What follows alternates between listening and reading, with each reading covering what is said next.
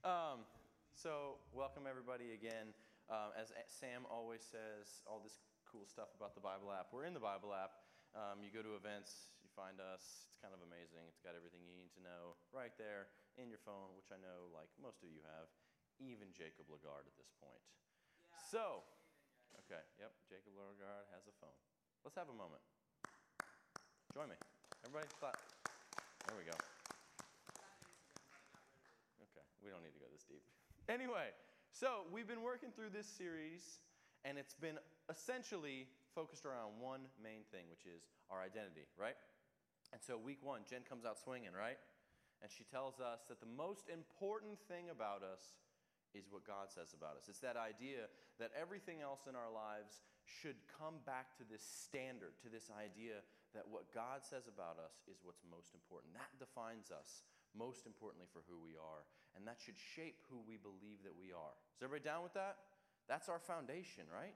What God says about us should shape everything else. And that's what Jen talked about. And then we talked about how, the reality of that is we're kind of hard on ourselves, and we're all the meanest people that we know to ourselves. And that's when Sam talked about this idea of you got to trash all the negative stuff. You got to toss the negative and pick up the positive, I think was the catchy. Yep, toss the trash, pick up the positive. It's that idea that God has already told you who you are, and we got to stop putting ourselves down. We got to stop with all this negative stuff, and we need to pick up that identity and run with it. And that's kind of where I'm going to go today, but first I have to ask a question, and Grant, I'm going to need this mic, so I'm going to turn it on. Oh, there's no Yenny. Britt, you got me on? There we go. Appreciate you. Okay, so I know Infinity Wars just dropped. Who is a superhero kind of person? Raise your hand.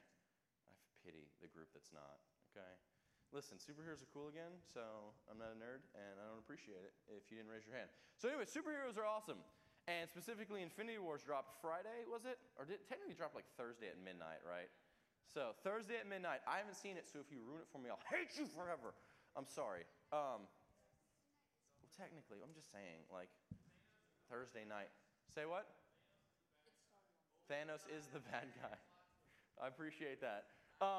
So listen, I haven't seen it, so if you ruin it for me, I'll be mad at you forever. But I want to talk about, okay, so who has, like, a favorite superhero? Raise your hand. Like, if you're ready to, like, throw down about who your favorite superhero is, raise your hand.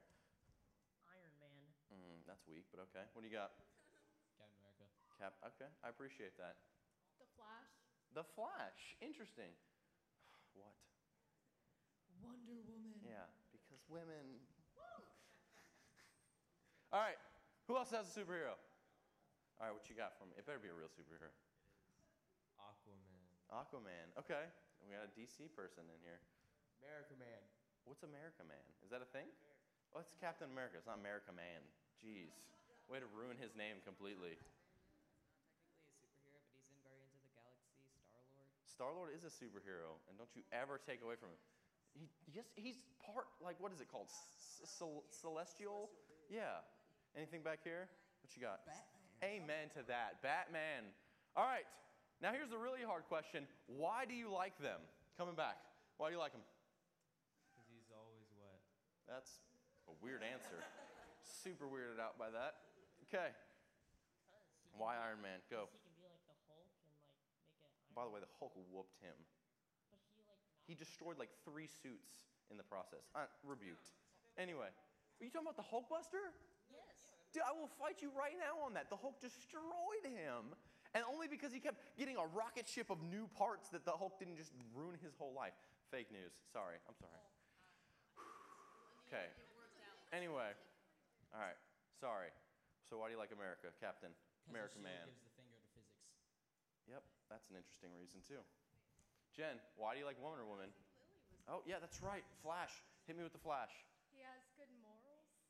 That is an amazing reason. Kind of beating y'all's reasons so far. All right, Jen, why Wonder Woman? I like Wonder Woman because she's legitimately strong and she's not using her womanly wiles to beat people. Okay, that answer was pretty deep. So I'm just gonna walk away from it. What you got? Why Batman?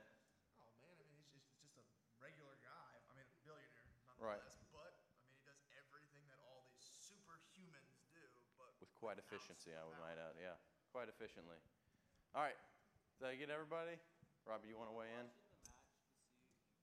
Because he likes 1980s music. That's really probably not. Look, boom! Look at this. Look. What was the first move? He literally tears his arm off. He gets a new arm. It's cheating, bro. Yeah, no. Anyway, Sam doesn't love Jesus, obviously, because he thinks the Iron Man is better than the Hulk. But anyway, this idea of superheroes, right? And I think, I don't know if I'm the only one, but like, I was into superheroes because like, I like the idea that they change the world. Like, that was the big thing for me is like, all right, so I'll say this, like, I'm a hardcore, I mean, I like the Hulk if I'm talking Marvel, but growing up, I was like super unhealthily, like hardcore into Batman. It's like so dangerously into Batman. So much so that I have a picture. I wore a Batman cape like all the time in like a not cool way. So I don't know how old I was there, but it's probably too old to be wearing a Batman cape every single day, but I did. So basically from like 3 to however old this is and probably a little bit past that, I wore a Batman cape like every single day. Had one. And then what's really embarrassing is, I don't know if you can tell, it's a Velcro one because I was young and I was like, Mom, I can't tie this cape and I need the ability to be Batman on my own. Like Batman doesn't need his mom tying his cape. And so I had to get a special cape bought for me that had Velcro so I could become Batman on my own. Yeah, watch him rip his arm off, Brohan. Yeah. Dude, whatever, bro. Fake news. You interrupt me again with this garbage and we're going to have a problem. All right, sorry. I'm making this a combative space, and I apologize. All right, so going back to my love for Batman. I loved all his gadgets, and I loved this idea that, like, a lot like what Nick said, which is the man in the back in the flannel, if y'all haven't met Nick, is this idea that this ordinary guy could go out and make this incredible difference, and he had, like, really high moral standards. Like, he wouldn't kill people, but he would just, like, whoop up on them. And so, like, I was just like, that's who I want to be. Yep, except for that. Anyway, but that's who I wish I was. I was like, I want to be Batman so bad to where I was this nerdy kid wearing a Batman cape all the time. And as I progressed, I became less insane about it. I didn't wear a Batman cape. Bailey, you don't have to leave me nerdying out on the screen the whole time. Like, we could go back to the splash if you want. There we go. Yeah. Okay, maybe at the end, y'all can just marvel at how much of a nerd I was. But as I grew up, I stopped wearing Batman capes and stuff like that. But deep down, I still had this like deep love for Batman because he was such an amazing crime-fighting hero of a man, and he made a difference. And I believed in that. And then all of that came crashing down and I will say this first. The Dark Knight series of Batman was by far the best Batmans ever on the planet. Let's just have a moment. Everybody, the Dark Knight series of Batman, Christian Bale's Batman, by far. Don't you do that. Are you saying maybe? I'm sorry. I'm becoming ill if you don't believe that. Anyway, I say all that to say, best Batman franchises I've ever seen. If you haven't watched it, you're free to leave right now and go watch it. I'm just kidding. Please don't leave. Don't leave. I'm just saying. Wait, hold on. Let me. What do you call it when Batman skips church? I don't know. What do you? We don't have a drummer today, but. So I started watching the Dark Knight series, and while I will say to this day, best Batman series on the planet, I realized Batman was wrong. All right, take that in.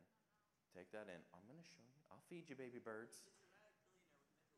All right, play the clip. Batman was wrong.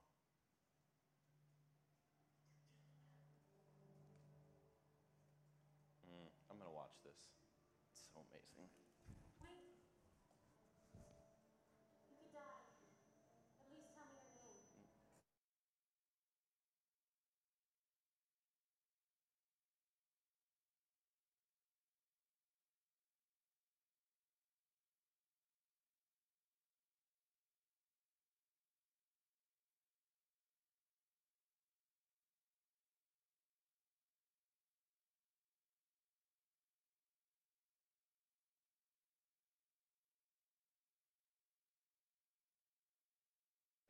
So let me give a little context for those who haven't seen this movie because don't know how to live your life. So basically, the whole city is in disarray. And Batman comes in, he's like, I'm going to save the whole world. Y'all just hang in there. And right before he goes to jump off there and go kick crime's butt, his lady love is like, who are you? And you have that dramatic line where he goes, it's not who I am underneath, but what I do that defines me. And then he jumps off the building in the most dramatic way possible and soars over the world as a true hero. But that sentence bothers me so much because it's wrong. It's super wrong. Because he got it backwards. See, the idea is it's who you are underneath that defines what you do. See, Batman had it all flipped. All he thought about was what you did, but it's the reverse. It starts with who you are. And then from there, it's what you do. And that idea is going to bring us to our to Scripture, right? Because that's kind of like the whole Bible. It's a big thing of what we do here. So we find Paul, good old Apostle Paul, writing one of his many letters. And if you haven't read any of his letters, you should, because he wrote a lot, and there were a lot of good stuff in them. But he's writing to the church in Ephesus, which is basically in Roman society, and it was called the epicenter of Roman worship, which is basically a fancy word for like, this is where all of the Roman rituals, all of their gods and idols, and all of their worship took place in Ephesus. And Paul had gone there and started to preach the gospel, started to talk about Jesus, right? And this church movement started forming. And the reason this is such a big deal is because this is the center of what the Romans called their faith, like the center of their worship practices. Everything's going on in Ephesus. And so for Paul to have started a church here, it's in the spotlight, right? It's in a huge moment, and everyone's looking at him. And so after Paul leaves, he's writing them letters, and he's kind of instructing them on how to be family with one another, how to care for one another, what being a Christian, being a follower of Christ, actually looks like. And in this letter to Ephesus in 5:8, we see him say this exact line. And it says, "For once you were in darkness, but now you are the light in the Lord. Live as children of light." So to break that down into 3 easy chunks. At first, you were in darkness. He's like, listen, it's okay. You didn't know who Christ was, and therefore, you didn't know who you were. And that's all right, because when that's like that, it's dark. And the world can be a scary place, and it can be a messed up place. But, here's the but, now you have the light of the Lord. Now you know who Jesus Christ is, and now you know who you are. And so what does he say at the very end of that? Live as children of light. See, what Paul is saying here is kind of what we're talking about. This whole series has been this idea of identity. When you know who you are, and specifically whose you are, it should look like it. You have to live as children of light. So basically what Paul is telling them in this letter, and specifically this part, because the first part talks about family and community and everything, this is talking about lifestyle. And basically what he's saying is if you are now a follower of Jesus, you know who Jesus is, you know who you are in Jesus, live like a follower of Jesus. Live like light, right? That's what he's saying. But that's kind of a confusing statement, right? Like live like light. What is light? What does that even mean? And so I kind of think about 3 simple things that we can do to essentially be light in our context, to be light in our areas. The first one is be real. And I know that sounds like super simple and everything like that, but authenticity is something that's so important. It's important up here, it's important in my life, it's important in Jen's life, Sam's life, and it's important in y'all's life. Because everybody around you, including yourself at times, is trying to fake it till you make it, right? We're all just trying to survive. We're all trying to adapt to our situations and figure stuff out as we go. And the problem with that is we can often come across fake. We pretend like our problems aren't real. We pretend like things aren't happening. We pretend like this stuff isn't bothering us. And the problem is we can all tell from a mile away. Like raise your hand if you can tell when somebody's fake. I mean, seriously. I mean, you can pick it up. And the problem with that is when you're fake, you can't have real relationship. You can't grow.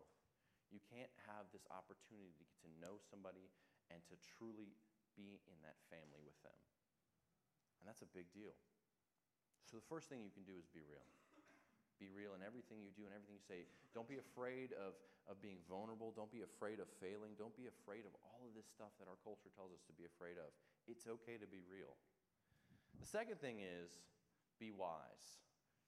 I'm sure everybody remembers for the wrong reason the sermon I gave about being hit by a car. Raise your hand if you remember that sermon. That's probably for the best because you wouldn't let me do it. Okay, so basically, I'm going to tell everybody again so we can all remember the wrong part of this. But I was struck with a vehicle twice by an ex-girlfriend of mine who was not, I guess, the most stable individual. And I don't tell that story. I feel like everybody focused on that. I tell that story not to just say, hey, I got hit by a car twice. I'm so foolish. But to show that when we break up with our brains, when we stop using wisdom, we stop making good choices, and we stop going down the path that we should. And so when I say be wise, what I mean by that is know who you are. Know what you're doing with your life and where you're going, and make choices that reflect that. Make decisions that reflect that. Your life should look like a path that you want it to look. And it doesn't include being hit by cars, I hope. And you have to be able to use good judgment and good circumstances and wisdom to make those choices. Because when you do that, you will make decisions that keep you on the right path, that keep you moving towards your goals, that keep you moving towards the life you want to live. And the third, and what I would say is the most important, so definitely not last, is be kind. Going back to that idea of realness and wisdom and everything else, like kindness is missing in so many of our interactions. The way we treat each other, the way we treat our brothers and sisters, the way we treat our parents, the way we treat our friends, the way we treat our enemies. Kindness is so important.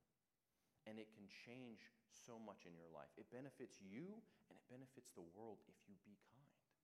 Showing others love, showing compassion, showing caringness is not bad for anyone. And anything that tells you otherwise is lying to you. Being kind is good. Showing that love that you've been shown is good. Being that light is good. And so it kind of brings me back to this idea of living as light, right? So the idea of light and everything that light does. And so Grant's going to hook me up here. We're gonna turn out all the lights that we can in a second. It takes a moment. It's a slow shutdown. I'm just going to keep talking through it. It's getting dark. And then go ahead, Bailey, can you black out the screen for me too? I think anybody that has a cell phone, take it out and put on your flashlight. We're not going to wave them. But you can just take them out and point them around the room. Take your time, Jacob. I know you're new to the phone. You seriously don't know? Can somebody please help this boy? All right. Now, without shining each other's eyes, Sam, example, pastor, reverend, can you be the adult in the room? Shine it up to the ceiling. Do you guys see how bright it is in here? Do you not see this? Pretty dark. I mean, it's not that bright. The night is darkest before the dawn. Oh my gosh, Jacob. It's significantly brighter whether you want to admit it or not. Like, significantly brighter. Okay, put your phones down. It's significantly brighter. All right, yeah, I can see it now. Significantly brighter. And what I wanted to, the whole point of that was not to argue with you guys about the effectiveness of phone flashlights. And Grant, you can run lights up whenever you want. But it's this idea that a little bit of light makes a big impact in the dark. Right? Do you need help turning it off now? We can do this. We can do this. He needs to, I'm going to just wait so Jacob can retain his independence, but we also won't lose traction on this sermon. All right. It's this idea that light makes a difference. Makes a difference in the world. And going back to this identity thing, when you know who you are, when you know whose you are, you can live a certain kind of way. You can be a light. You can live like light. So I go back to that idea of superheroes, right? My thing with superheroes was I liked the fact that they could change the world. I like the fact that an ordinary man like Bruce Wayne, he's not ordinary, he's loaded rich. I understand that. Same with Iron Man. They have advantages that I don't. But it was the idea that an ordinary man could make a difference in his world. An ordinary person for Jen in Wonder Woman camp, even though she's not ordinary, she has like superpowers or whatever. But the idea that someone ordinary can make a difference, and that is the point, is when we come to who we are in God, when we know who we are, when we truly let what God says about us be the most important thing about us, when we truly throw away all the negative self-talk and we pick up all the positive, when we truly know who we are, specifically whose we are, we can live like superheroes.